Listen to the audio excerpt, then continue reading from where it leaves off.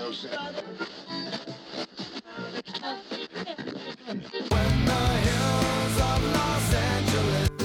Angeles, I'm and most Hollywood nights.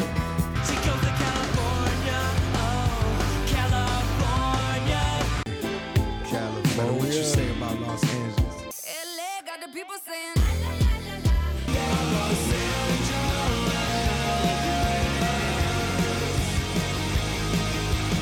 You're listening to Corner of the Galaxy on cornerofthegalaxy.com.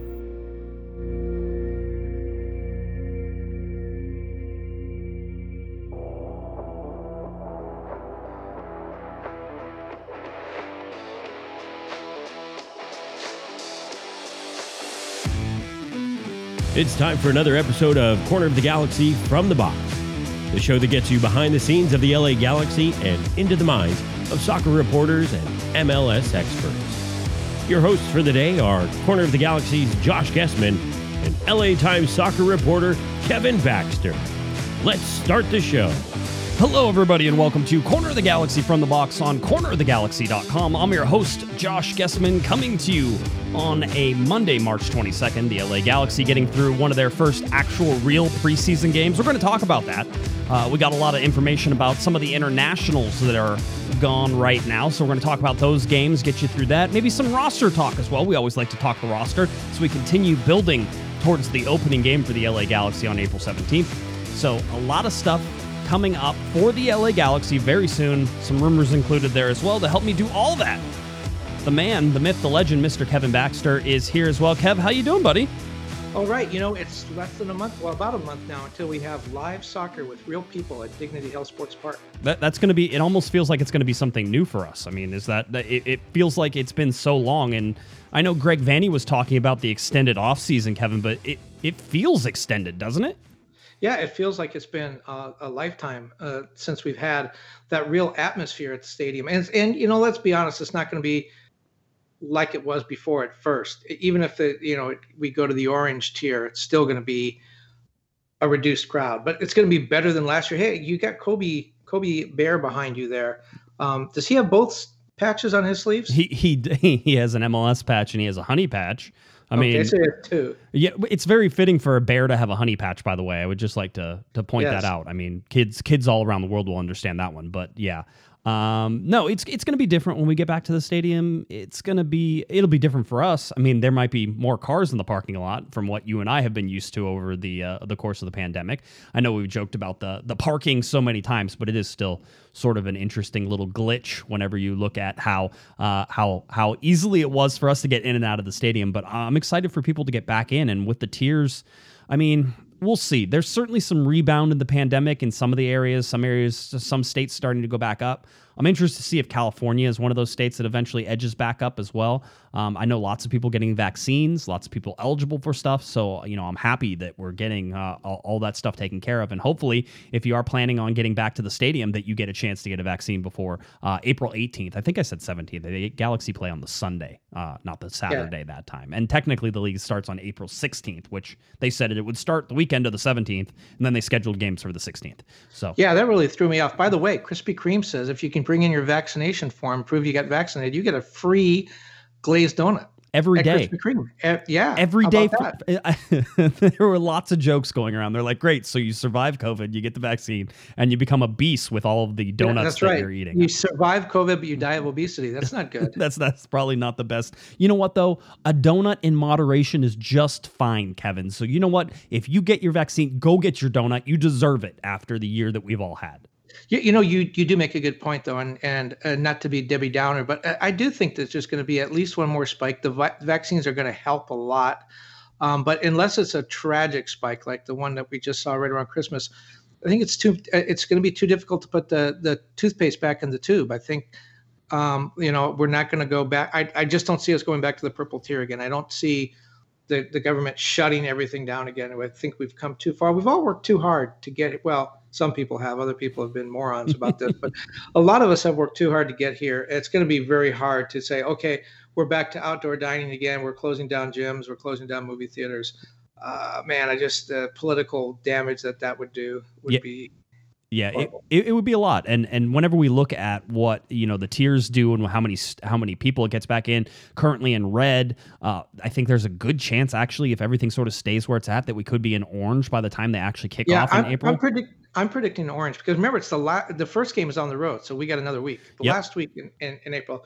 Yeah, I think it's going to be orange. That's my call. Yeah, I think that's sort of where everybody's predicting it as well. So you may have as many as it'll be. You need some time in order to get that many people into the stadium. So I wonder if the Galaxy are flexible enough and understand enough that whenever that goes in, if it goes into orange close to the game, if they can increase it by the 3,000, 3,500 people that really might come up whenever you look at the numbers. So that'll be interesting to watch to see how quickly the Galaxy can react. I mean, we know that theme parks were given the okay to open on April 1st. I think only one of them in Southern California is doing that, and I think that's Six Flags will actually be open April 1st. But the rest, like Disneyland, won't open until April 30th, and it looks like Knott's Berry Farm won't open until sometime in May. So again, you can say these dates and do it, but people need time to react to all those things. So watching how the Galaxy sort of react to the change in tiers and the tickets available with that will be sort of one of those things that will get us going. So I think they're going to be ready for both. I think they're going to have an A plan and the B plan, and I'm sure it's whatever plan it's going to be. It's going to involve social distancing and wearing your mask. So if you're one of the lucky people that get picked to come to the game and you have access to a ticket, please be responsible. Wear your mask, social distance. It's not that hard to do. And even if you have to wear a mask at a game and social distance, you know what? You're at the game. It's better than last year. Yeah, absolutely. It is better. All right, let's get to some LA Galaxy talk. The first thing is a kit update. Why a kit update? Because things have changed. We talked, and you heard me griping on Thursday. We talked about the fact that the LA Galaxy's authentic kit, and we can confirm this now. I did get a chance to talk to the LA Galaxy and Chris Thomas over there. And so we were able to have a discussion about this and sort of how things went down. So there are currently the authentic that the LA Galaxy players will wear on the field, both their home and their secondary jersey, the community kit, includes the honey patch on the right-hand side, includes Herbalife on the left-hand side patch, right? So there's the Herbalife 24. That's the same logo you'll remember that you saw at the MLS's back tournament, which is interesting whenever you think about how that was added in. And whenever I was talking to everybody, sort of the idea behind the MLS's back tournament, Kevin, was, and offering up the sponsorship space on those sleeves was very simple.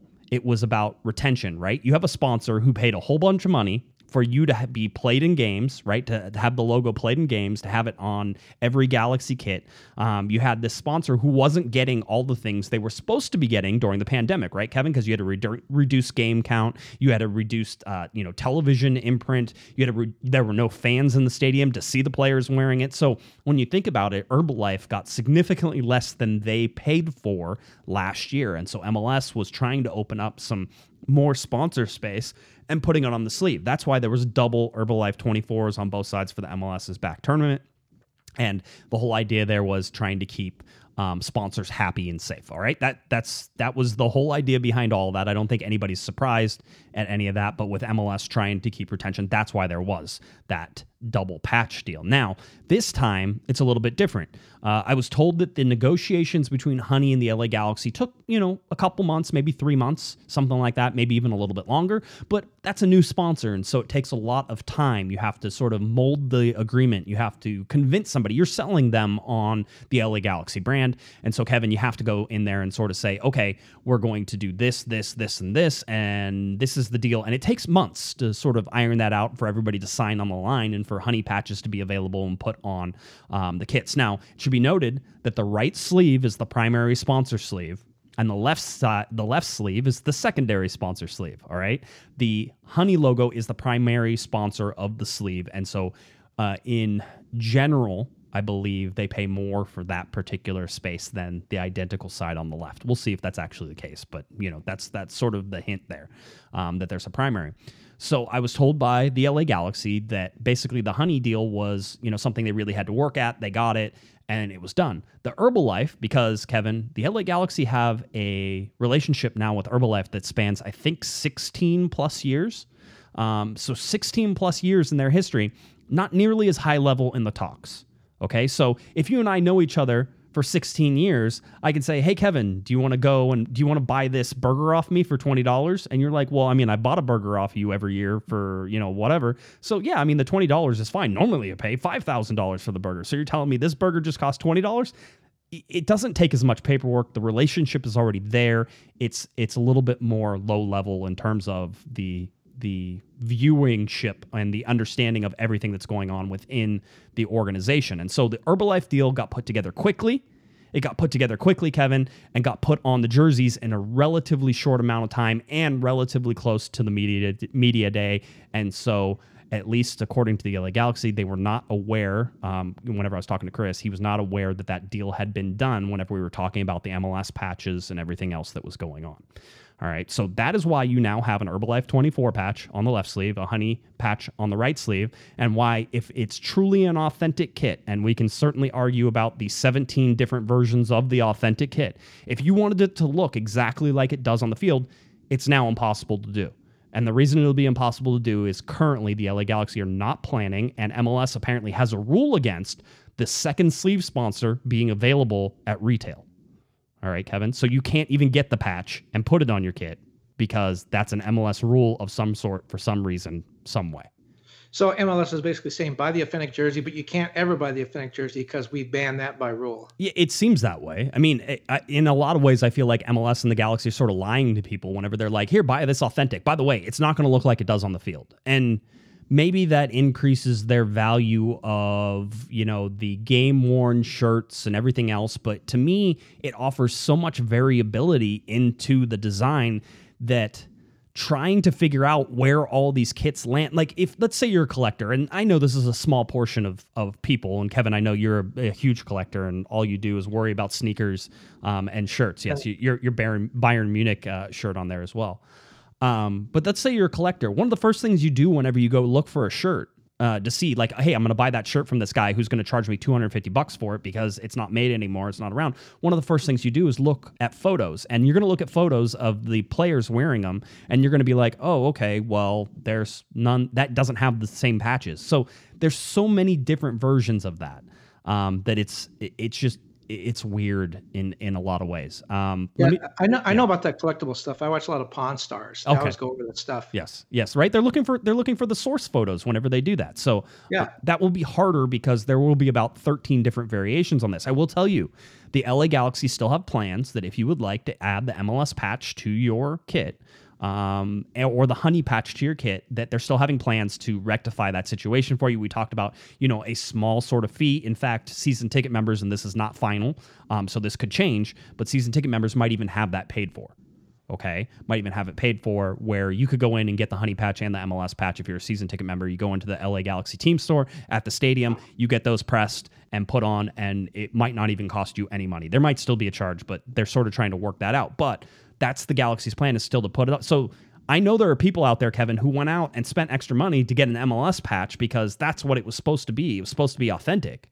And the LA Galaxy led us to believe that as well. But because somebody didn't know about something else that was going on there, you get stuck with a jersey that has an MLS patch on it and isn't necessarily a correct version anymore. I don't know. It feels like it just rubs me all the wrong way. I don't like any of this. It doesn't feel like it was handled 100% correctly. Well, yeah, I mean, you and I have talked a lot about this, and look, my take on it is, did the Galaxy and MLS handle the jersey launch poorly? Yeah, of course they did. I have no problem saying that. I've built much of my so-called career on calling the Galaxy out for dumb stuff, so I have no problem with that. But I really haven't lost any sleep over the whole jersey thing, and I just think there's bigger fish to fry. I mean, it's a team coming back from a season in which only one game was played before fans because of a deadly pandemic. The team missed the playoffs for the third time in 4 years. It's starting the new season with its fifth coach in 5 seasons. It has 4 goalkeepers in camp with a combined 4 games of MLS experience. The leading scorer from last season has been accused of rape. The highest paid player talked like he joined a new age cult in the offseason. The coach is most excited about is a 34-year-old who's played 14 minutes for his last club. And the team roster is 40% vacant, less than a month before the season opener. So, the shirt It may be a problem to some, but it ranks way down the list of things I'm worried about with the Galaxy right now. Yeah, well, I mean, I will counter it with this. People spend a lot of money on season tickets, and so your point is certainly a valid one. People also spent a ton of money on kits that they thought were going to look like the ones the players were going to wear. And you could have just bought a replica at this point, and it might have been closer to what the finished product will actually be.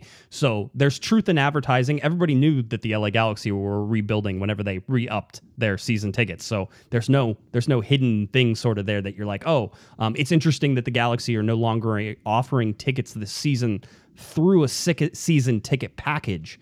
That technically all the seats being offered right now are offered outside of the season ticket member agreement, which is interesting because whenever people were trying to cancel their tickets during the pandemic, there was an agreement to follow. But whenever the LA Galaxy want to do it, they can just say, well, we're going to operate outside that agreement. And that's really what's happening for these first games. Well, and I was just going to say something about the jerseys. Another reason to criticize the Galaxy for this and sort of to validate your point about how much money people are paying for this and all that.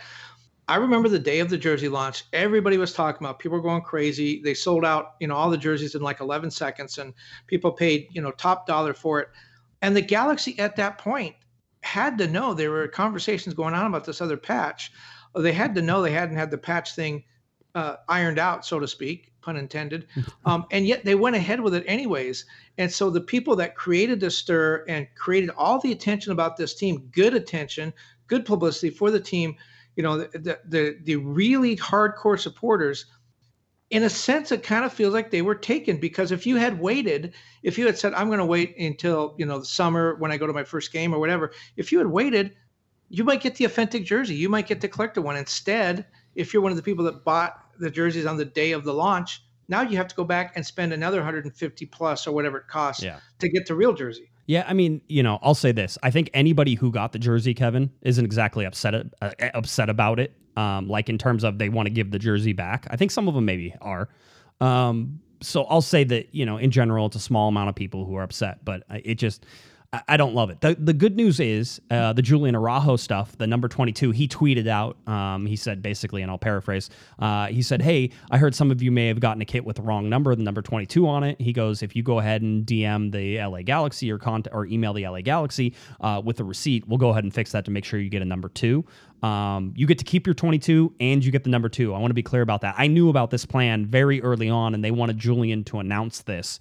So that way Julian could rightfully sort of, help the supporters out and do this. I know some fans were worried, Kevin, that Julian was paying for it out of his own pocket, and I'll just say, don't worry about that. If you want a kit, you'll be fine. They're from what I know is that they're giving people codes to order basically a free number 2. And so you get to keep your 22 and you get the number 2. So I implore you that if you got a 22, you have your receipt, that you can go ahead and get a number 2 on there and get that shipped out to you. And that's going to be a little while because everybody's out of stock of stuff, and some of the stuff isn't coming for a little while. But just understand that you can now keep your 22 and get a number 2. And Julian Araujo tweeted all that out, and I know people who've already taken advantage of that. Okay, so if you get the number 2 and you have to wait a couple months for it to come, does it have both patches? No, because they're not going to offer the Herbalife 24 at retail. I mean, that's sort of the whole rub on this is that, hey, we could fix it. Nope, we can't fix it. And for the people who got patches put on, there's no way to fix that. You can't untake a patch off. It doesn't work that way. Untake a patch off. Yeah, that's English. Interesting way of putting it. Yeah, that's okay. English. Maybe we'll see. So anyway, that's where we go. That's your update on kits. I don't expect to have another update for you. I think we're done. I think that's the last update. So hopefully the LA Galaxy come out and say some of this stuff instead of just me saying it. But, honestly, I have to imagine that they think that the people who are upset probably are listening to me, and that there's 5 of them, and that, you guys will all have been placated by my anger and my upsetness. And that's sort of where it sits. So we'll go from that into the LA Galaxy's actual preseason. The LA Galaxy versus San Diego Loyal. They played in a preseason closed-door game. It was not streamed. There were some updates tweeted out by some of the teams if you were watching the San Diego Loyal. Remember, this is Greg Vanny versus Landon Donovan. Yeah, so it was kind of fun. They had a good picture up there that said the bosses, and they were standing talking to each other. So those guys were there. This is what we know about the games. There were 2 60-minute scrimmages that took place. Okay, so 60 minutes all the way through. Greg Vanney talked a whole bunch, Kevin, about, pushing fitness and making sure guys were ready whenever all this was going on. So really it was about stretching some fitness on some of this. What we have is we have a lineup from game 1. We do not have a lineup from game 2, and I can explain game 2. But your lineup from game number 1, a pretty simple one. It's with Jonathan Bond in goal. You had Danilo Acosta. You had Depew. You had Steres. You had Cuevas on the defensive side. You have Saldana and Dunbar and Kleshton and Perez in the midfield. You had Zubak, and you had Augie Williams up top there as well. That was... and 4-4-2. I was going to say that was a first team lineup for this particular scrimmage, because the second lineup, which was not released, I can tell you, I didn't get all the names, mostly because it was explained to me that the second lineup was mostly G2 guys, Galaxy 2 guys, and some of the homegrowns and draft picks that didn't get to play in game number 1. You'll notice, Kevin, if we go over this particular list, that we see, I can count on my hand 2 starters total in this entire starting 11 in terms of actual first team guys. I would say that Jonathan Bond is a starter and Daniel Steres is a starter. And outside of that, it looks like they rotated most of the guys out of this particular, a game. So that's what you got. Okay. Yeah, I know. It's almost like, dude, can we take anything from that? Like, what actually happened in this scrimmage? I think one thing is we know where Jonathan Dos Santos is. We know where Julian Araujo is. We know where Lletget is. We know where Lletget is. Yeah. But we don't know where Chicharito is or was. We don't know what happened with Villafana. A couple of guys, Vasquez isn't in the country yet. We don't know what happened to O'Neal Fisher. Derek Williams, understand he is not 100% fit. Yeah. So there's a lot of guys that, it wasn't a first team lineup, so that's okay. It's not like we're missing, guys are missing reps with one another because half the first team wasn't even available anyways. But where are these other guys? And I think Chicharito is a guy that he's not off for the national team. He missed a lot of time last year to injury. He's got a new coach. Why isn't he not on the field? I mean, that question was not answered, at least to my satisfaction. Yeah, I mean, it's basically, it seems that they rested a whole bunch of first teamers, and maybe that indicates that Jonathan Bond is not a first teamer. I don't believe that. That Daniel Steres is not a first teamer. I don't believe that either. But if you're saying, hey, where are these guys? I can plug guys into this and make some things sort of fit. But at the same time, it feels like Vanney was rotating most of the guys, but not all of the guys. Like there were some guys who recovered well and were fit enough, Kevin, that they were able to come through and sort of, play in the 60 minutes and be able to get that. And then there were some guys who were either recovering from a heavier day that didn't have the recovery down pat, all those different things. I mean, they're training at a certain clip and almost not even worrying about when the games hit right now. And I think that changes whenever you have New England next week, because that's a first team game. I mean, you're going to see, I think, an actual first team lineup, and it's going to be our first view. Again, that game is on Spectrum Sportsnet, but it'll be our first view of perhaps what Vanney is thinking in terms of starting lineup. But I wouldn't be surprised if it's mixed, again, because there are so many people who are missing. Now, we also know scores in this particular game. We know it was a 1-0 score, and the goal was scored by Johnny Perez. All right, so we know that happened. And if you're watching on the video, we actually have some of the video of that goal and sort of some of the play that was going on. But we know that Johnny Perez scored. But really, it was Cuevas, who again isn't even signed to the first team right now. It was Cuevas who came through and made this goal happen, as he sort of put 4 or 5 defenders back and away. So Cuevas starting in place of Julian Araujo, starting in place of O'Neal Fisher on that right-hand side, came through, made some good runs, played a whole bunch of things, and got the ball over to Johnny Perez, who was able to slot it home for the 1-0. But that was a Cuevas goal.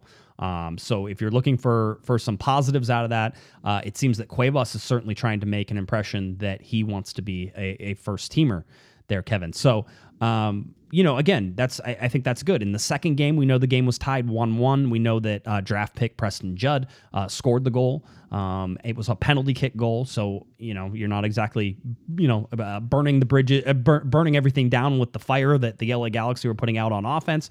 But look at the guys who were playing in that first game. You had Zubak up top. You had Williams up top. I mean, Williams again isn't even signed to a first team contract. So we always try to take something from this, and we try to see if there is partnerships in any of this stuff. And when I look at this, I can't tell you that there is a partnership in any of this that's going on right now. It's guys playing in positions, but not partnerships.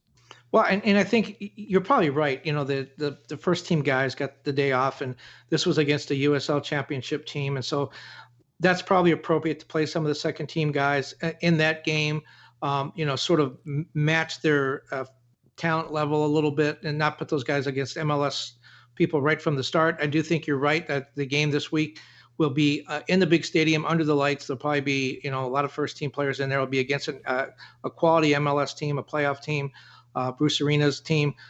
The other interesting thing is we've seen, we have not been, meaning the media, fans too, I would assume, but all practices, training sessions have been closed. The scrimmage was closed. So we haven't been out to see the Galaxy this calendar year at all. It looks like they're training on the backfield, though, the old Bruce Arena backfield behind the stadium over adjacent to the track stadium in Cal State Dominguez Hills. That's interesting from a lot of reasons, and we don't know why that is. They could be resodding the front fields, which belong to U.S. Soccer, I believe. Under Curt Onalfo, they moved out to those front fields, and they stayed there under Guillermo. Now they're on the backfields. It's interesting because that's where Bruce Arena won all of his MLS Cups, training on that backfield, scrimmaging on that backfield. They moved to the front field. I'm a guy that I have to admit, I'm a little bit superstitious, and you wonder if Greg Vanney is too. He knows a lot about the tradition of this team. I don't believe he ever played for the Galaxy, did he, when they were at Dignity Health Sports Park? I think his final year. When he came back.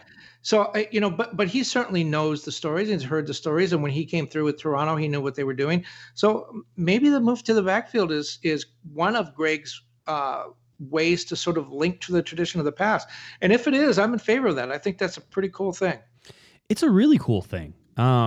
It's funny. I said, so why are they training on the backfields? I was told we have so many fields here. Why not use them all? Which is true. There are a ton of fields at Dignity Health Sports Park in the complex there. The U.S. soccer fields, actually the fields that are out front, sort of in that terraced section, that I think there's 3 fields that sort of cascade down the hill, are technically called the U.S. soccer fields and are supposed to be held for U.S. soccer to use whenever they, come and train at Dignity Health Sports Park, as they have done over the years. There's a U.S. soccer locker room.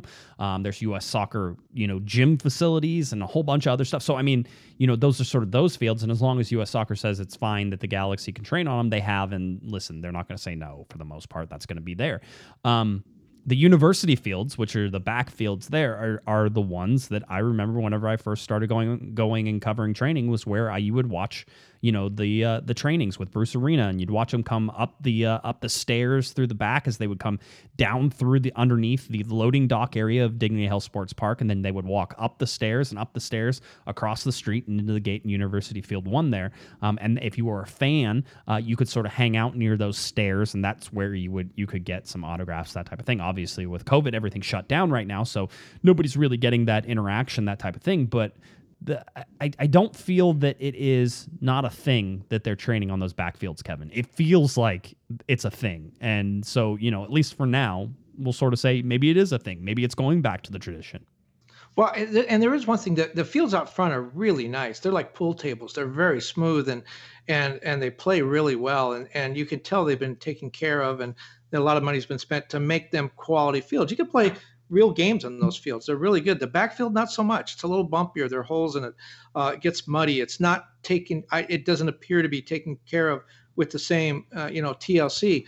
But you know what? That's Bruce Arena made it work. And I would not be surprised if that's sort of part of the charm of those fields. Look, if you go out and you train every day on those fields, as long as nobody gets hurt, and I don't know that anyone's ever been injured because of the fields, but if you go out and play on those fields every day and you can handle the rough bounces and some of the bumps that don't go the way that you anticipate them to go, when you get on a real MLS field, it's so much easier. And that may be part of the reason. I don't know. Maybe it's something that nobody ever thought of, but certainly when you go from that rough field to the field inside the stadium or even another field around MLS, it's got to be a lot easier to play. And so why not do that? Why not make it tough in training? That's what training's for.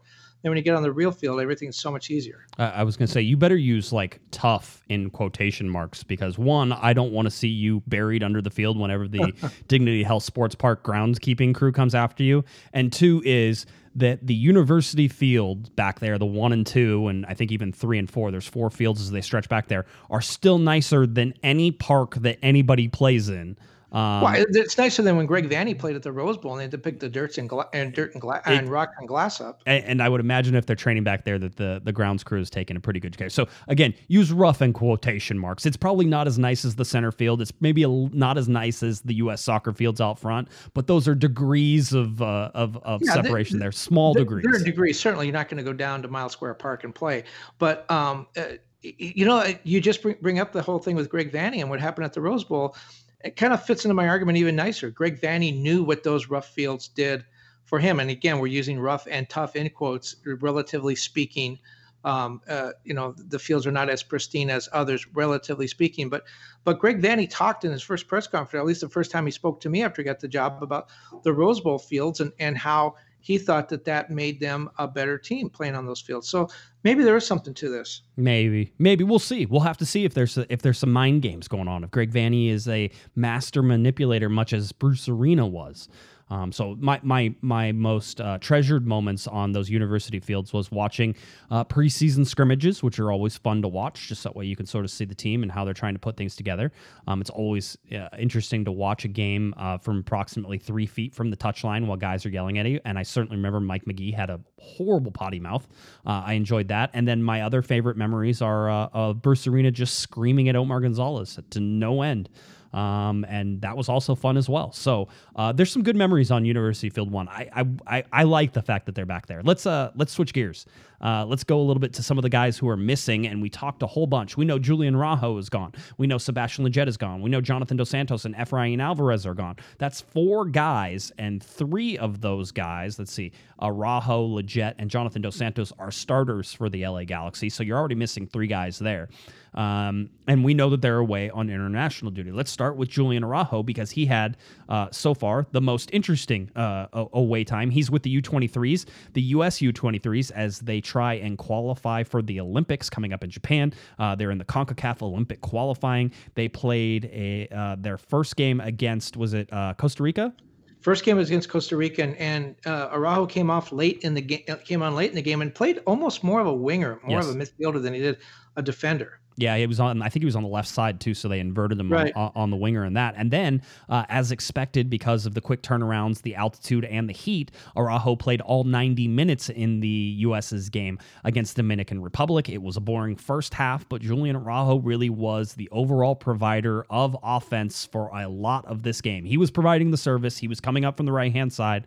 For the most part, Dominican Republic was not putting a whole bunch of pressure on the U.S., although it was a sketchy sort of first half, but in that second half, the U.S. ended up getting a 4-0 win. Araujo probably could have had 2 or 3 assists if there was some better finishing. So he had what I think was one of the best games, he was one of the best players on the field for that 90 minutes, in my opinion.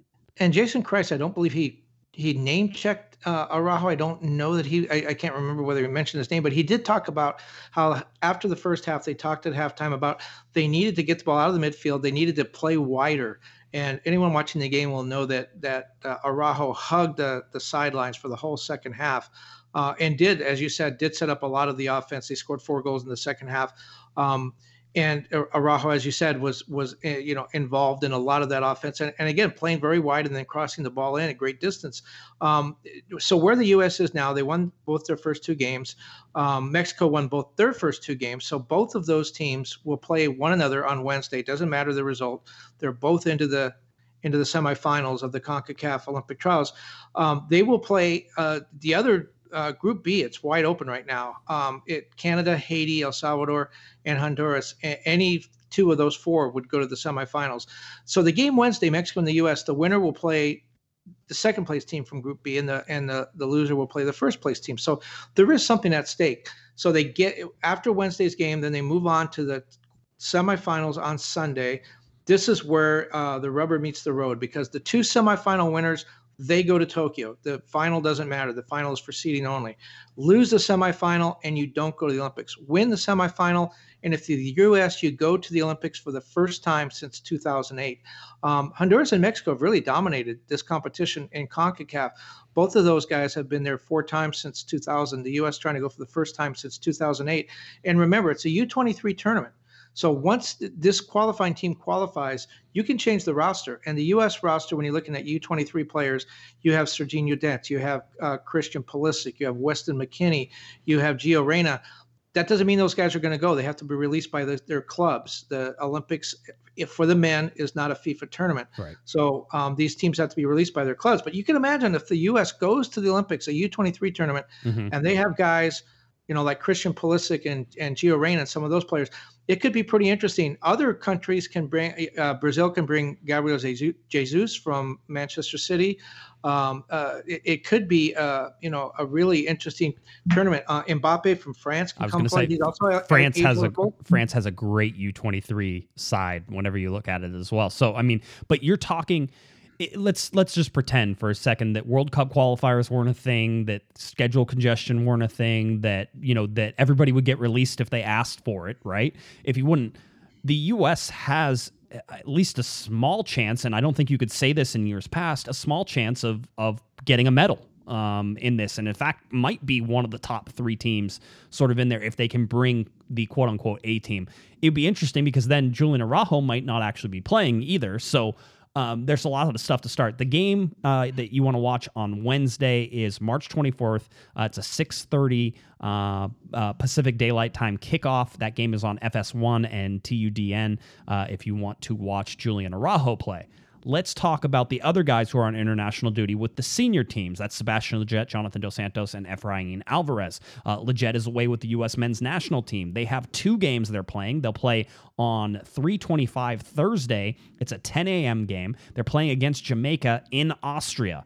Technically, they're playing at the same stadium that Mexico will play on Tuesday whenever Mexico goes against Costa Rica in Austria on 3:30, so on March 30th. The other game for the United States is Northern Ireland versus the United States. That's on Sunday, 9 a.m. in Northern Ireland. It's on Fox. The first game, by the way, the U.S. and Jamaica with Sebastian Lletget in tow is ESPN2 and TUDN, so you can watch those games. The other ones for Jonathan Dos Santos and Efrain Alvarez. Remember, Alvarez up with the senior team. It's Wales versus Mexico on March 27th, Saturday at 1 p.m. That game is in Wales. It's in Cardiff. And then Costa Rica versus Mexico again in Austria, Tuesday at 1 p.m. That's March 30th, Tuesday at 1 p.m. So, yeah, let's talk a little bit just for a second, briefly, about where Efrain Alvarez is. He has played in a U17 World Cup for Mexico. That has tentatively cap-tied him to Mexico. He can apply for a one-time change of association. He can change one time. He can go from Mexico and play for the U.S. He has not done that yet. He was invited into the U.S. camp by Greg Berhalter in December. Greg Berhalter he couldn't use him in a game. He wanted to invite him in. He said, take a look around, see how we do things, see if you're comfortable here. We think you're a great player. We'd love to have you, but don't make a rash decision. This will follow you for the rest of your life. Take a look around. Tato Martino from Mexico saw that, decided he would call Efrain up for the senior team. This time, he can play for the senior team in these friendlies. It won't cap-tie him any more than he already is. He can play in these 2 games. Greg Berhalter, I thought, was very mature, had a very good response to that. He said, I'm glad Efrain is with Mexico. I talked to him. I told him, look, you can't make a decision on which side is better if you don't see both. Enjoy your time with Mexico. Take a look around, see where you want to be, and then make your decision. His parents are from Mexico. He was born here. He can play for either side. I think one thing that he has to be very careful with decision, though. He's still a teenager. Right. His whole soccer career is in front of him. But when he looks at the U.S., he's looking at this team that was called up. They're just a month, average age, just a month over 23 years old. This U22 team that the U.S. has, everyone's called up the U23 team with Pulisic and Weston McKennie, and there's some great people that he's going to be competing with for playing time, and that's some great players he'll be playing with, like Sergiño Dest and Chris Richards, people like that. I think the U.S. team is going to be really good through the heart of Efrain Alvarez's career. Now, Mexico right now, they're doing pretty well in the U23 and the Olympic qualifying, but that's not their first team. Mexico is a very old team. They are essentially the same team that played in Russia, where it was one of the oldest teams in the World Cup. So I kind of anticipate Mexico maybe is going to have a hard time going forward. It could be kind of rough during the middle of Efrain's career. The difference is Efrain probably winds up, if he plays to his potential, is going to be a guy who's going to see a lot of playing time for that Mexico team. Maybe not so much in the U.S. There's a lot of competition there. That competition will make him a better player. Right. Does he want to play? Does he want to get? I mean, there's a lot of questions to answer, and he does need to take a look around and see where he's more comfortable. There's no hurry for him. The big deal would be him getting 3 senior team matches, and so that's something that sort of is out there. Or a competitive match if he plays in a competitive match. Yeah, in a or a single competitive match. Again, right. The one-time switch for him, and I think we've covered this, is not something he needs to do right now, and he would never make that decision right now. That's just not in his wheelhouse, and it's not, and it shouldn't be. I also think Greg Berhalter is in a position where he doesn't need Efrain Alvarez, and so he can easily say, "Hey, go check them out and see." I mean, you can talk the big talk whenever you are, the bigger man on campus, and the U.S. slowly, and let's not get ahead of ourselves, is slowly thinking that they're going to be good for the next 3 World Cup cycles. I mean, that seems a pretty fair bet. And so with that, they can sort of sit there and say, hey, yeah, Efrain, go check it out and see how it is. But anyway, if you're a Galaxy fan, you want Efrain playing in these senior team matches. You want to see him play in Mexico. That's why you want to watch Wales versus Mexico on Saturday at 1 p.m. and Costa Rica versus Mexico on Tuesday. And I don't have TV information because it wasn't available, but I'll find that and we'll try to get that for Thursday so that way we can have that as it goes forward. But those guys are all gone. Araujo's gone. Leggett is gone. Dos Santos is gone. Alvarez is gone. Grand Sur isn't in camp. Vasquez isn't in camp. You have Derek Williams, who probably isn't 100% fit, or at least that's what we think right now. That may be totally incorrect because we really haven't gotten a super huge time to sort of grill Greg Vanney on injuries and sort of where everything is at. And this first game here sort of allows that. I would have liked, and we didn't get to ask questions after this game. The Galaxy asked themselves questions, which is always fun. The first question out of my mouth would have been, where are the starters and why were you rotating guys? Like, what was the idea behind this? Because you want to know why Chicharito isn't there, People Gonzalez isn't there, why Villafaña isn't there. You want to know those answers so that way you can sort of understand how Vanney is planning this. And I'm sure he has an answer for it. I'm sure it would have been an easy answer, but we don't know what that answer is. So until we get the next media call, which is scheduled on Thursday, and if that is a topic, then which it may be or may not be, it all depends on sort of what news comes out and what sort of happens in the near future. Depending on all of that, it might be a question that we can sort of dig into with Greg whenever that comes in. So, well, and I'm wondering if there's something up this week because Greg Vanney's last time with the media was the day after Vasquez, the signing was announced. I wonder if this, we know that press conference is Thursday. I wonder if something's going to happen Wednesday. Let's not confuse people because I refuse to call what we do a press conference because press conferences usually announce something. We have a media call on Thursday. All right, we get to catch up with media availability. Yes, it's media availability. It's not a press conference. All right, I was sort of hopping up and down on people on Thursday about that, but I'm like, listen. When there's a press conference, there's something to be announced. When it's a media call or media availability, then it's just a normal, hey, we're going to talk and sort of see things out. But you're not wrong. They got pushed to Thursday. So, sort of went down the line. I actually almost didn't expect them to have one this week because we went a week without one before. And I thought maybe we were going to do every 2 weeks. But with preseason games coming up, it's probably time to ramp that up into every week. So. And this will be on Zoom again? Yeah, yes. Hey, you know what, though? I can attend a lot more of these whenever they're on Zoom. Me having to go to training is a lot harder for me. Well, I wonder if Greg Vanney's going to use the cat filter this time. That would be cool. That would be cool. Vanney is a cat. I am here, Your Honor, and I am not a cat. That's one of my favorite videos I've seen in a long time. So anyway, if you haven't seen that one, just go look it up. All right, roster. Let's get to the roster and talk about this a little bit. We have some other things that we're going to clean up here at the end, and we do have a rumor coming out about another Frenchman that we want to talk about, and we have some stats and some things we can discuss. But I want to talk about the roster as it sits right now because there's some interesting things if you go to the MLS webpage and you sort of look at where so far the LA Galaxy have designated their rosters. And we talk about rosters and roster building, and I can tell you that, there are 27 of 30, spots currently filled on the senior roster, but where those rosters are actually designated, Kevin, is an important part of understanding where we think the LA Galaxy are. They contain the senior MLS describes the senior roster as basically 1 through 20. That is your senior roster. That is what the salary cap is based on, by the way. 1 through 20, not 20 through 30. 20 through 30 technically don't count against the salary cap. Most of your homegrowns are in that 20 to 30 range, so that makes sense because they're already exempt from the cap. But a supplemental player or supplemental slots in different places, those technically aren't counted against the cap. So there is ways to designate people to be advantageous to what you're going for. Well, the LA Galaxy, when you figure that 12 of 20, the first 20 slots are the senior team, Kevin, currently have 12 of those 20 slots filled, which is super interesting because that means that there are 8 senior team roster spots that have to be filled before you sort of move on. Now, that doesn't mean the LA Galaxy are going to go out and sign 8 more players because there are some other guys in here that you look at and say, well, the supplemental roster slots from 25 to 30, Kevin, which is sort of the back end, usually slots number 29 and 30 have to be filled by homegrown players. None of that matters. You don't have to pay attention to it. I just want to say it so that way people won't say that I got something wrong.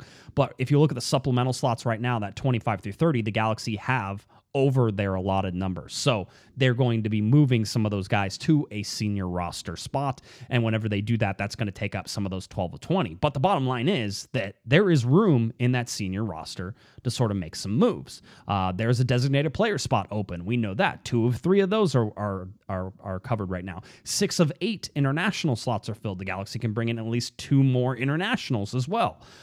So there's still some roster building to be done, but Kevin, you wanted to talk about, and I think it's a good thing to go over, is sort of grading the LA Galaxy in their roster building in this offseason. So where do you want to start? Well, I'll go first. We talked about this earlier. We both give them an incomplete. Yes. And you can't do anything more when 40% of the first team roster is not even there. If you break the team down into 4 categories, you have goalkeepers, backline, midfield, and the attackers, the forwards. I think they've done a great job with the back line. The back line, in my mind, has greatly improved. The additions of O'Neal Fisher and Derek Williams. Derek Williams, I think, will compete for a starting job at center back. O'Neal Fisher, I think, is a backup. He'll play a lot when Araujo is away. A healthy Danilo Acosta is going to make a big difference. We talked a little bit about Jorge Villafania and whether or not he's actually an upgrade over Insua. I was a big Insua fan. He started every game last year, was really solid. But I think Villafania is much more offensive oriented. He's really good at crosses from that left wing. I think he fits Vanny's style a lot better. We know Araujo will start on the right side. I really like the defense. I think it's greatly improved. I think it's versatile, and I think it's deep.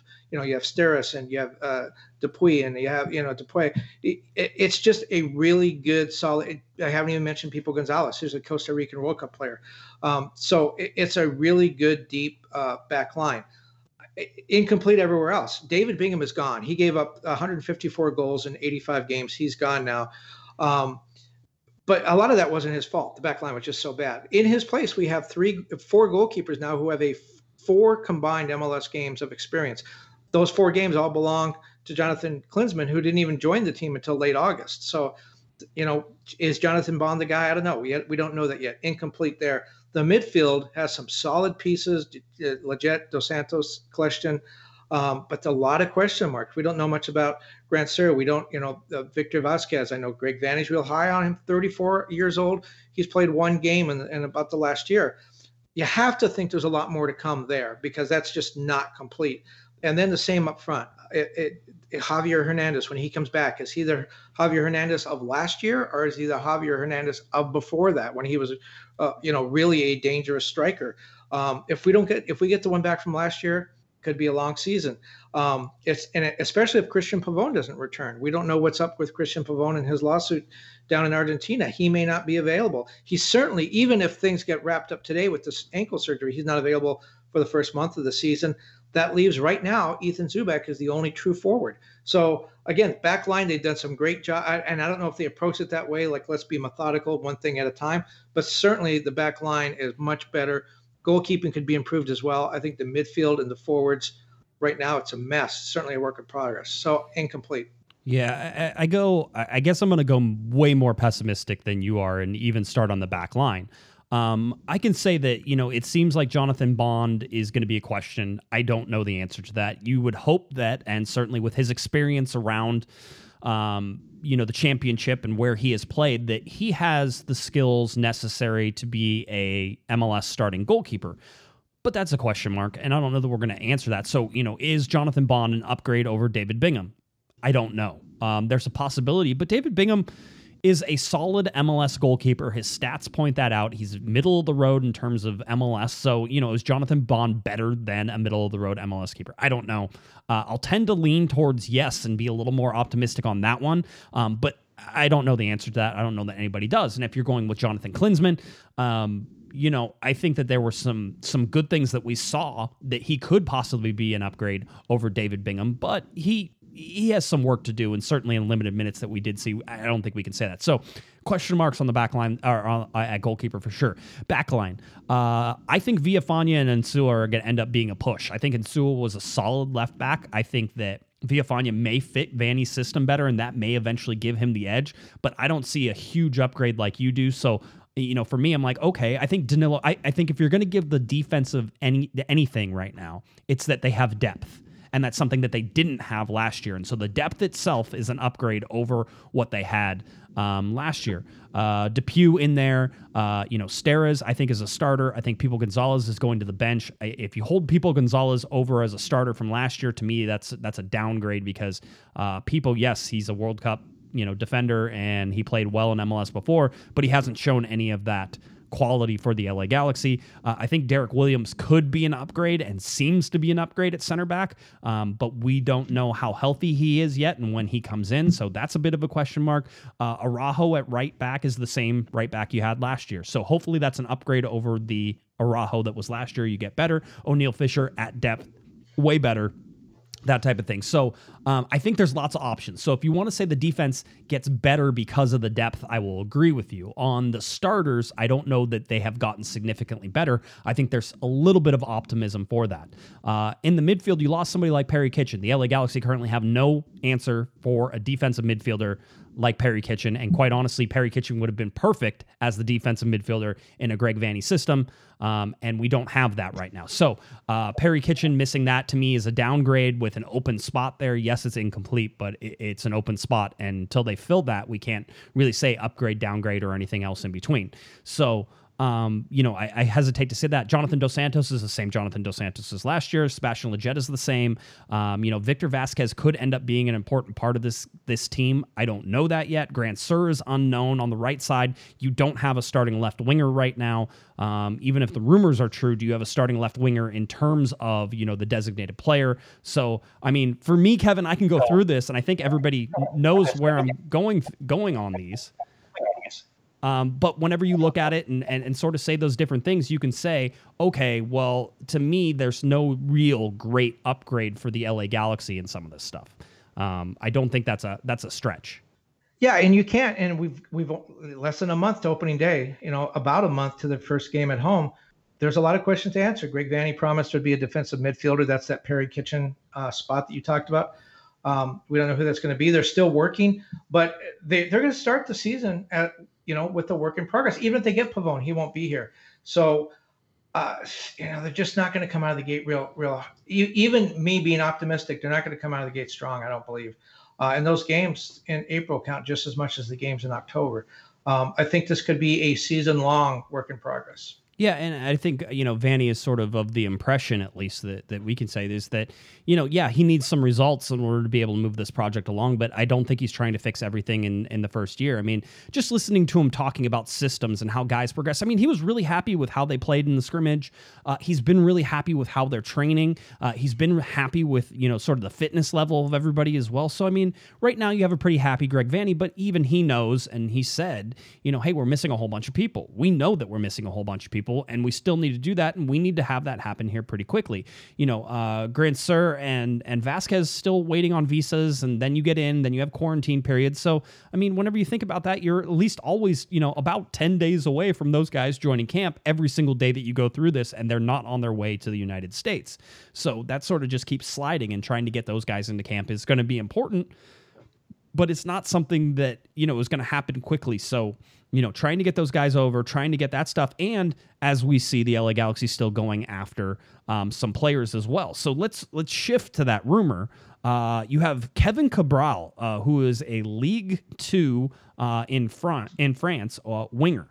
All right, and this is a guy who is currently playing for a League Two side, so below League One, so the second division in France.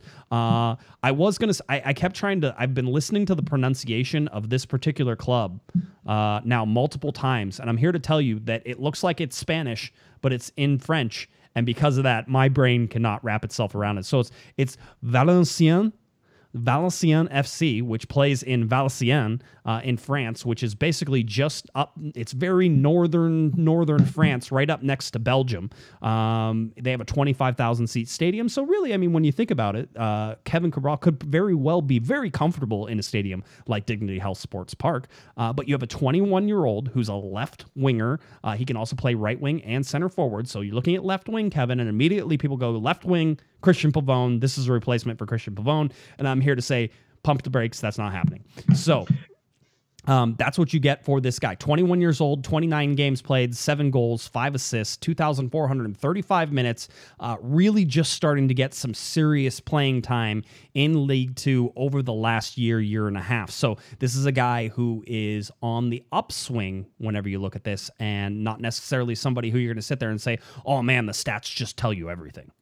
Well, I find it interesting, and you can kind of try to figure out what Greg Vanney is doing when you look at the ages and the contract status of some of the people he's bringing in. O'Neill Fisher and Derek Williams on the defense. Certainly Jorge Villafana over the age of 30. I think he'll be 32 this season. O'Neill Fisher and Derek Williams, late 20s. Those are guys that, limited shelf time. But then you look at Grant Sir, 24. You look at Cabral, 21. The attacking players, and we look at Bond coming in with a 4-year contract. Vasquez has a 1-year with a 1-year option at 34. So I think you can see that Greg Vanney is trying to put together an attack that's young, that's going to develop together, guys of about the same age group that he's going to work with in turn and get into his style of play. On the back line with some of the holding midfielders, again, Sasha Kljestan maybe in that position a little bit.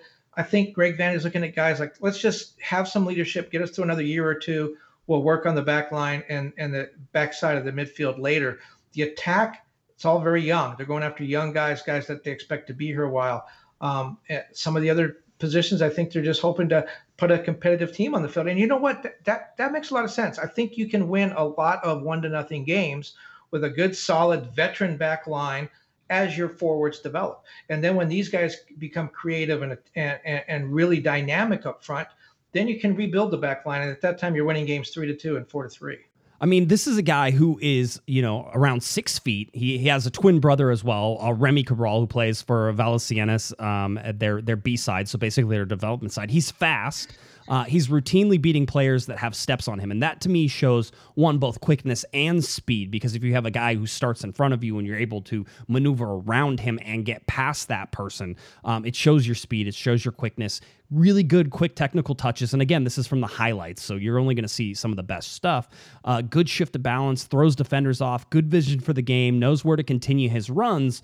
My criticism is, at least in seeing some of this, is he seems like he runs out of steam whenever he gets to the box, and I'd like to see him cross the ball a lot earlier, but that's stuff you can develop in a 21-year-old. The rumor currently has the LA Galaxy paying possibly $5 million in transfer fee, and then if I tell you that, you're saying, well, he's going to be a designated player then because of the amount of money and blah, blah, blah. Here's the thing, at 21 years old, this is a guy, Kevin, who would fall under the new U22 rule, which we've talked about this.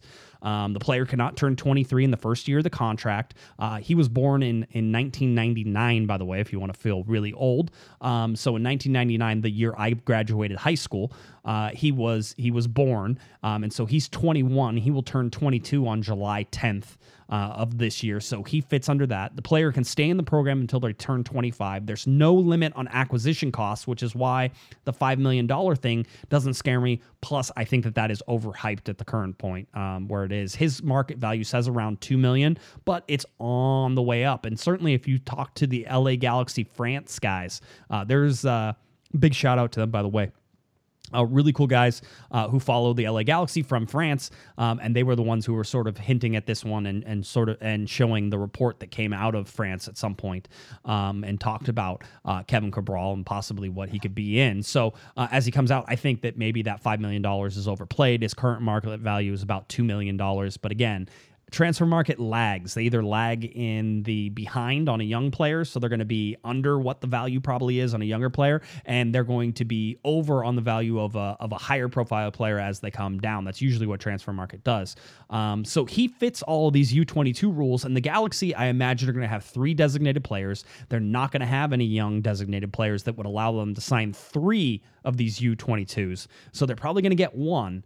And Kevin Cabral, at least at this point, seems to indicate that the LA Galaxy are thinking about that U22 rule. I don't think there is anything definitive on this right now. I don't know that there's any offers being put out right now, but this is a guy who I wouldn't be surprised if the LA Galaxy are looking at and possibly targeting as they're looking to continue to fill in this roster. Could have news Wednesday before the media availability. By the way, I can't even say Lompoc, so I'm not going to try Valenciennes, but it does sound like Valencia. Or yes. It does look like Valencia, which is where I live, which is in the 90-mile circle. Yeah, which is in the 90. We're going to talk about that. That's a good segue, right? I helped you out. I mean, it was okay. You're rushing me off of Kevin Cabral, but I'll allow it for this one time. Okay. But no. So we'll keep an eye on that. Let's go to the update and sort of a good news for everybody. We talked about the media call coming on Thursday. Well, there was also an update to the LA Galaxy's preseason schedule. All the games have remained the same. None of the games have changed, but we told you to hold on because we thought that the LA Galaxy would probably end up streaming most of the games that they had this year. Not the one against San Diego Loyal. We told you that one wasn't happening. But on March 27th, the LA Galaxy will have the game against the New England Revolution, Saturday, March 27th, 7 p.m. Pacific time kickoff. That will be on Spectrum Sportsnet. That will be the only one carried over the television. So those of you who don't have Spectrum, have no fear. LAGalaxy.com will be streaming the next 4 games. That includes the Wednesday night match against New England Revolution, 7 p.m. kickoff time. That's Wednesday, March 31st. That includes all 3 games that are in the Sun Cup, the Visit Tucson Sun Cup down in Tucson. And that includes those 3 games, all streamed on LAGalaxy.com. The bad news is... and if you were following me on Twitter today, you saw me tweet out that I said, hey, the good news, they're not going to geofence any of these, so you're going to be watching, only to immediately be told, nope, we were wrong. They are geofencing them. So basically what happens is MLS has these rules, Kevin. We don't know why they have them, but I'm sure they have them for a good reason. Just nobody knows what that reason is, and everybody thinks that they're trying to basically, screw over the fans who are trying to really pay attention to all this stuff. But they have a rule that for any of the preseason streaming, that you have to draw a 90-mile circle around the stadium, basically, and that is your 90 miles. Now, it's around your home, right? So Dignity Health Sports Park. So even when they're playing in Tucson, Kevin, it doesn't mean that they're going to draw the circle around Tucson and nobody's going to be able to watch. It starts here. But when you draw a 90-mile circle around Southern California, 90 miles is not that far for any Southern Californian to drive. So already you're excluding some Galaxy fans that are not coming into that 90-mile circle and saying, hey, there's people who come from, Central Valley and Bakersfield to come to LA Galaxy games and do that stuff. There's people who come from San Diego. And by the way, San Diego, at least the San Diego proper and that area are also excluded outside this 90-mile circle. But there's a lot of fish that can get these games, though. Look at that. That everybody's asked. A lot of ocean. Everybody asked where the Catalina Island watch party was going to be. MLS should offset that because you should be able to go like 180 miles whenever you only have 6 miles between you and the ocean. Because it looks like Cuba down there. Is that Cuba? Or that's San Clemente Island is the far south one. And then you have Channel Islands National Park. You get some of the Channel Islands National Park in there, so anybody on the national park can watch the LA Galaxy game streaming. But if you are in Bakersfield, you can't watch it. If you're in Palm Springs, you can't watch it. If you're in San Diego, you can't watch it. We know that there are people in Las Vegas that they can't watch this game. It seems extremely limited. I was told that we could always have the discussion about why MLS thinks this. I will tell you that there are people around the LA Galaxy who think this isn't a great thing for their fans, but they don't really have much control over this. This is MLS rules in terms of streaming preseason games, so 90 miles it is, and that's where we sit. You know what? I want to test this. We should get the Corner of the Galaxy yacht out and put the game on and then just head out to sea and see how far we get before we lose the game. Being we'd have to stream it, I imagine we're going to lose internet reception before we actually get outside of the 90 miles or whatever that ring ends up being. So anyway, this was my totally unscientific approach at drawing 90-mile circle. So I did that, and I wanted you to know that yes, there are some of you who are who are within Spectrum Sportsnet's range, Kevin. They're within Spectrum Sportsnet's range, but they will not be able to watch this because they're outside of the 90-mile circle. No, and I feel like I'm at the edge of the circle. I think if I go upstairs to the bedroom, I probably won't get it. I have to stay downstairs. Yeah, it might be that close. You're very right on the line. Let's put it this way: you could drive outside the circle in no time, I imagine. Yeah. So. Certainly by the end of the half. So that's where it stands in terms of the LA Galaxy and the streaming. The good news is the games will be streaming on LAGalaxy.com. It'll probably be the easiest way you ever watch the LA Galaxy because it's not through Spectrum or anything else. Having said that, there's a bunch of you who are in these weird areas that you're just not going to be. And by the way, they're not weird areas. The weirdness comes from the fact that you're like within Spectrum Sportsnet, but outside of the 90. The weirdness comes that you're able to watch, the LA Galaxy in Las Vegas, but yet you won't be able to watch a streamed game. There has to be some smarter people at Major League Soccer who understand the giant chess game of these TV rights. And somebody was saying, well, it's because of the regional sports. I can't even imagine it's a regionals. I can't imagine it's Spectrum who's sitting there going, don't stream these games to the people who get the LA Galaxy. It can't be. It has to be a national thing. And I talked about the LA Galaxy France guys, right?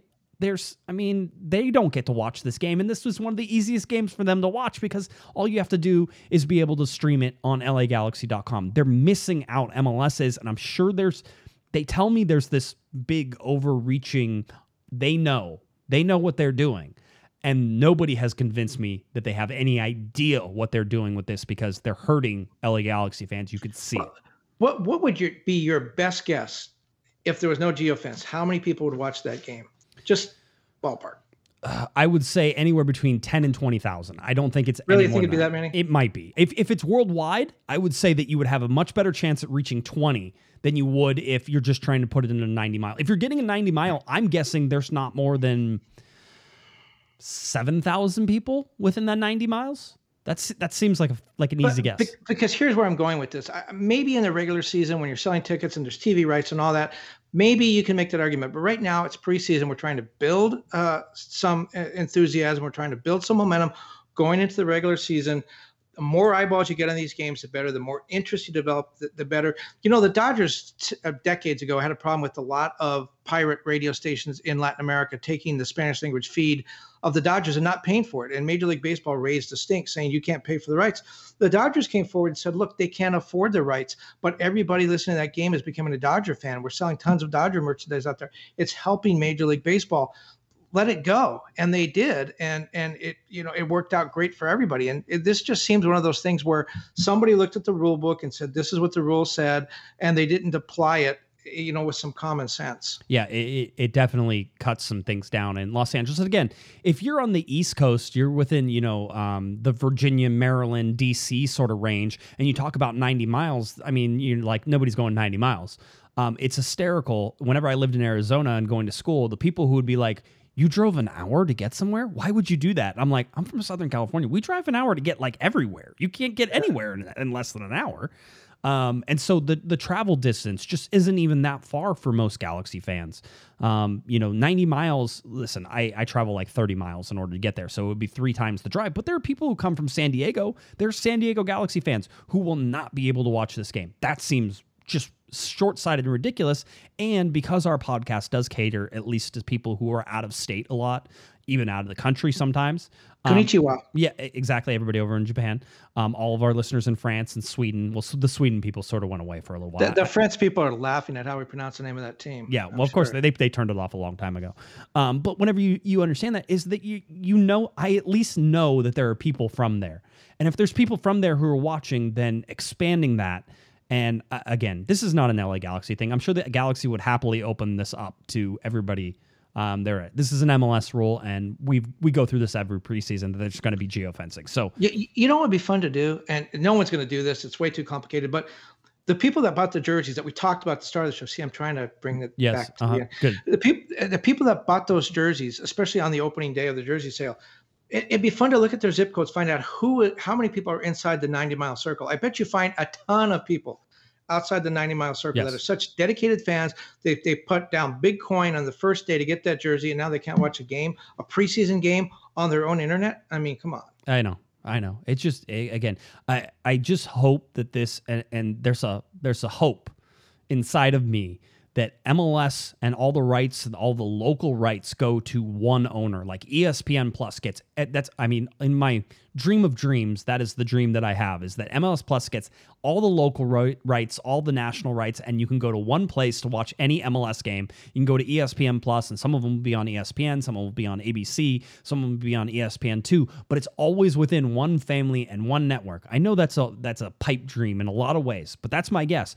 I would hope that they could understand that in 2021, that having media blackouts of games and blackout sections and local sports deals and all these things isn't worth it. That just having, everybody's using VPNs to get around this stuff, and I'm not saying that you can do that because that would be illegal, but I wouldn't be surprised if you're going to do it because that's... But you're not saying you shouldn't do it. Well, no, I am saying you shouldn't do it.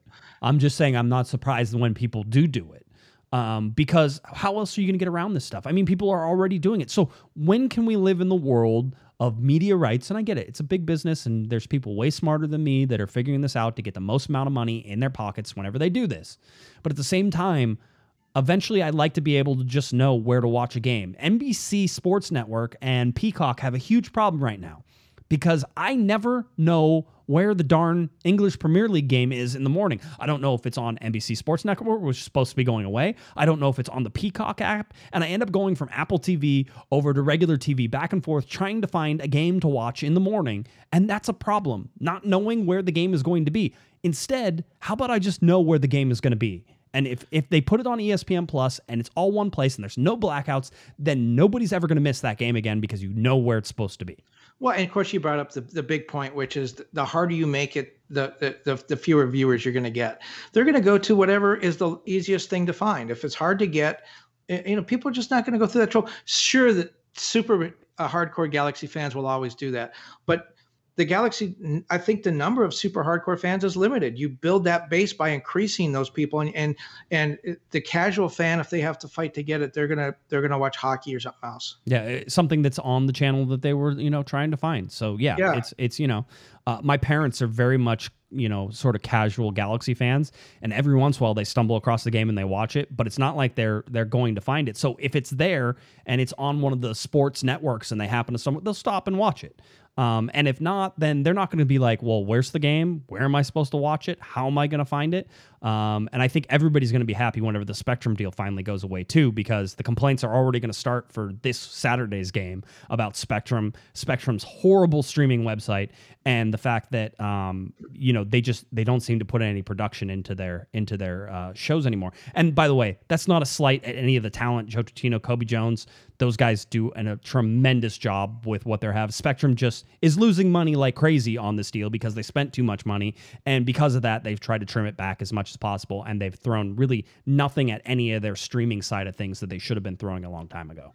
But you talk about Joe and Kobe, especially Joe. No slate on Kobe, but SiriusXM carries a lot of the MLS games, and you can hear the announcers from different cities. They generally play the home audio from different games. I've listened to a lot of the MLS radio people, TV people. Joe is by far he's in the top 1%. I mean, he's really good. We're really lucky to have him. And when you listen to announcers around the league, broadcasters around the league, you really realize how good he is. You might listen to him and think that, well, I've heard him all along. He's solid. He's there. You don't realize how good he is till you compare him to some of the other voices. No, I think you're right. Spoiled. I think Galaxy fans have been spoiled for a long time with Joe Tutino. So Joe and Kobe, by the way, they do a great job as a team. I think they're the best announcing team in Major League Soccer, and I do listen to a lot of the other games and things that sort of go. There are some very good ones. There are some very, very bad ones. as well. I was watching a college soccer game. It was GW, so George Washington University versus Davidson. I was watching it because I had nothing else to do, so I just turned it on ESPN+. Kevin, I watched a college soccer game because it was on ESPN+, and it was just there. I was like, oh, I'll watch this. Okay. So I did, and I'm pretty sure the guy announcing it, one, had never covered soccer before in his life, and two, was asleep. Those are the only obvious selections. So I, of course, have said and thrown my hat into the ring. I will announce your soccer game, and I promise that I will be awake. All right, that's my promise. You know what? What really turns me off is when I hear we. We need to do this. We need to do that. The announcer is supposed to. I grew up with Vince Scully, and Vince Scully never did that, because he realized that a lot of people listening to the Dodger games were fans of the other teams. And I don't know if Joe's from that school, but I don't hear him do a lot of we. He does talk about what the Galaxy have to do, but he talks about the Galaxy. He doesn't he's wearing a Galaxy shirt. I know that because I've seen him in the press box, but he doesn't make himself part of the team. He doesn't put on a jersey and go out on the field and play. And I trust announcers that do that. I feel like they're telling me the true story and not trying to gloss things over. And he knows the game and he can describe it, and you can close your eyes and understand where the ball is at all times. He just paints a word's eye view of what's going on in the field. And we're lucky to have him. He's really good. One of the best, absolutely. All right.